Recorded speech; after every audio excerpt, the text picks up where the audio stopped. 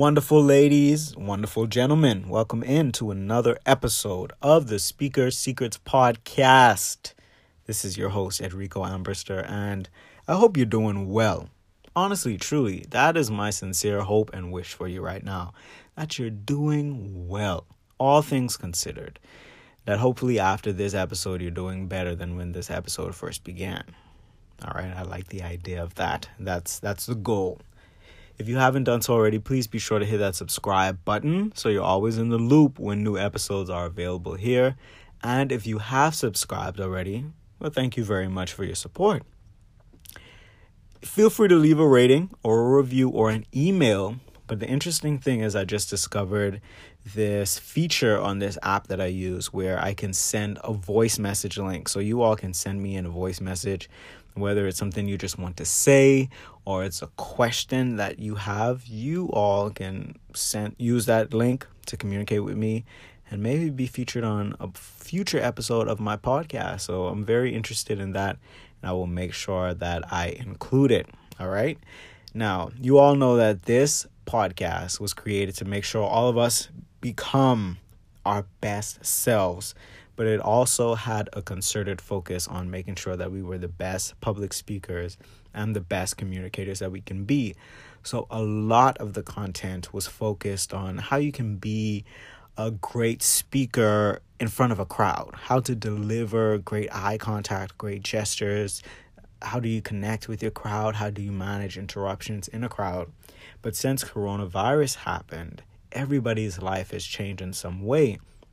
And so people are not really gathering in groups anymore. If anything, a lot of the meetings are going virtual now, more specifically on Zoom or Skype. And so I personally believe in the future, these things, especially Zoom and Skype, will be utilized even more. So now that begs the question, okay, so I have the barrier of space now. I have another barrier of the laptop screen or the phone screen. How do I make sure that I'm still getting my point across, that I'm still retaining people's information, that my delivery is still great, the message that I have is still great? So today, I'm just going to give you some tips. Some are going to be specifically related to the Zoom and the Skype software that we use. But I'm also going to focus on things that we can do to ensure that we're still bringing our best public speaking skills to the forefront of the table when we have to use these platforms. And this is extremely useful because I believe it's even useful for like job interviews. If you have a work meeting, yes, it's great. If you have like a Toastmasters meeting, many Toastmasters meetings are meeting virtually. So that's the great thing about Toastmasters right now. You can meet with any group of people all over the world. You just need to have their Zoom meeting link. But like I said, it's great for a job interview. If you're looking for a job interview, most companies right now are interviewing virtually. So it's good to have an idea of, hey, how can I still present my best self on Zoom, on Skype, okay? So Zoom is going to be the default that we're talking about, but a lot of these settings and things that I'm telling you about, the principle of the matter also applies to Skype or any other video conferencing platform, okay? All right, so this is going to be in two sections. First, let's talk about Zoom. Let's talk about the software itself. The first thing that you want to do whenever you have to have a meeting on Zoom or some type of virtual software is set up your virtual space. That means download the Zoom app, download the Skype app, make an account, create a meeting room as if you're going to invite someone to the chat, and just sit in different places in your house with your laptop or your phone and just look to see which backgrounds work best for you, what lighting works best for you. You want to have an idea of what place in your house is most advantageous for you to use when it comes to having a meeting. Is it close to the window so you can get some natural light? Is there somewhere that has just kind of like a plain background or a neutral background that you want to use? try to find somewhere in your house that you're comfortable with, to the best of your ability, that you can use whenever you have a job interview or a meeting on a virtual Zoom call. And if you can't find that, then I encourage you to be creative. Let's just say if you have a bed sheet with kind of like a pretty simple pattern, or you have something that you can hang kind of like as a drapery, whether it's a curtain or a sheet or something that you can hang to just give you a plain background and a plain backdrop, then let's get creative and do that. But you want to make sure that before you even hop on the call, that you have an idea of what your virtual space is going to look like. And that goes into another point. Whenever you're joining the meeting, you never want to uncheck the thing that says turn video off prior to joining the meeting. You always want to join with your video on, because at that time, it gives you an idea of how you're entering the meeting. Maybe your background space is sufficient and it looks nice, but your camera is too far or it's too close. So it gives you the opportunity to adjust it. You don't want to join with your camera off and then have to put your camera on to adjust it. Just join with your camera on and take a few minutes to adjust yourself to make sure that everything is copacetic, everything looks good. Okay, now going back to the virtual space. I know on Zoom there's a lot of settings, so I definitely encourage you to go into your Zoom settings and play around with the settings there, okay? My computer can do it, unfortunately, but in a lot of instances, you are able to add a virtual background. So in a lot of instances, a virtual background might be the best option versus trying to find somewhere to set up in your house or trying to hang a curtain or some type of bed sheet or something. It might be best to just go into your Zoom settings or your Skype settings. I don't know if Skype has it available. But the point here is to check out the settings on whatever video conferencing app that you're using and test out different things. You know, it's great to, if you have a friend that has the same software, ask your friend to join in on a meeting with you and just test out different things so you know what these things do. I know there's also another setting on Zoom that I don't use personally, but some people use it, and it's called Touch Up My Appearance. So I know a lot of us have been in the house and probably have not been to the barber or been getting our beauty care routines that we have normally had an opportunity to take advantage of. So when we join these Zoom meetings, we might just need a little help from the platform. So it's okay to click Touch Up My Appearance. But for me, it makes me look too photoshopped. It makes me look as if someone just has some type of bronzer or I don't need like a smudge tool over my face. So I personally don't like it. I'm the type of guys like, hey, what you see is what you get. We all understand that we're going through a rough time right now. But for you, Touch Up My Appearance might be something that makes you feel more comfortable, or you know, it might work for your skin tone or the lighting and things like that. So these are some things that you want to play around with. So overall, my suggestion when it comes to these virtual meeting spaces is to practice and to be aware of how they work for you ahead of time.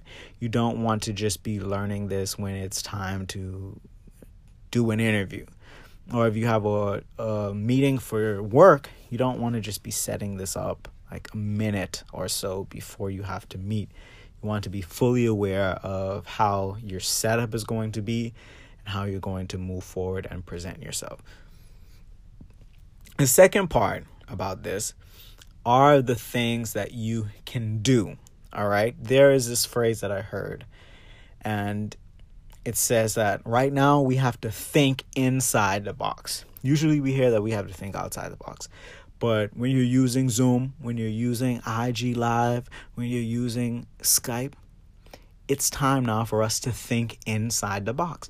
And what that means is that box that we see on our video conferencing app, that is our real estate space. That's what we have to work with right now. That's the reality of the situation. Okay, so now we have to ask ourselves, okay, this box is all I have right now, but how do I work this? How do I use this to my advantage? So I'm just going to give you a few things to keep in mind that you can implement the next time you have a Zoom meeting. Number one is to be careful about leaning. Okay, not only does it show that you're leaning on a Zoom call, but it also has a lot to do with your body language. When you're leaning and you're crouched over, that's not very assuring body language to those that are on the call or your body itself. But when you're sitting up straight, when you have open body language, then your body is just like, okay, well, this is a confidence pose. I'm feeling a bit more confident here. And it will increase the levels of testosterone. And there are tons of studies that show this. Just Google power poses and you will see why it's important to be mindful of how you're sitting on a Zoom or a Skype call and not leaning, okay? Number two is to use gestures. When you have that practice call with your friend, put your hands up and try to identify the limits of the box in front of you, okay? Raise your hands up, make a few gestures to find out, okay, how far can I raise my hand before it goes out of the screen? What box do I have to use with my gestures?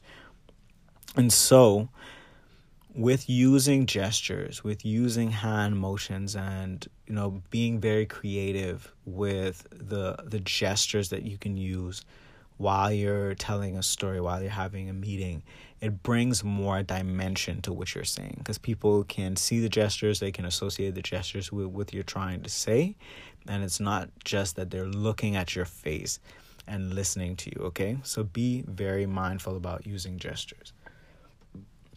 Another point is that you can use the chat feature as a way to engage people. So if you have questions, then people can use their chat feature. You can ask them questions and they can answer using the chat feature. Or, of course, people can unmute their mics and speak as well. If you have gestures that you want them to perform and mimic, then they can do it as well, because they have a box in which they can operate from as well. So, for example, if you were doing a speech on power poses, you can do the power poses in your box and ask people to imitate you. All right.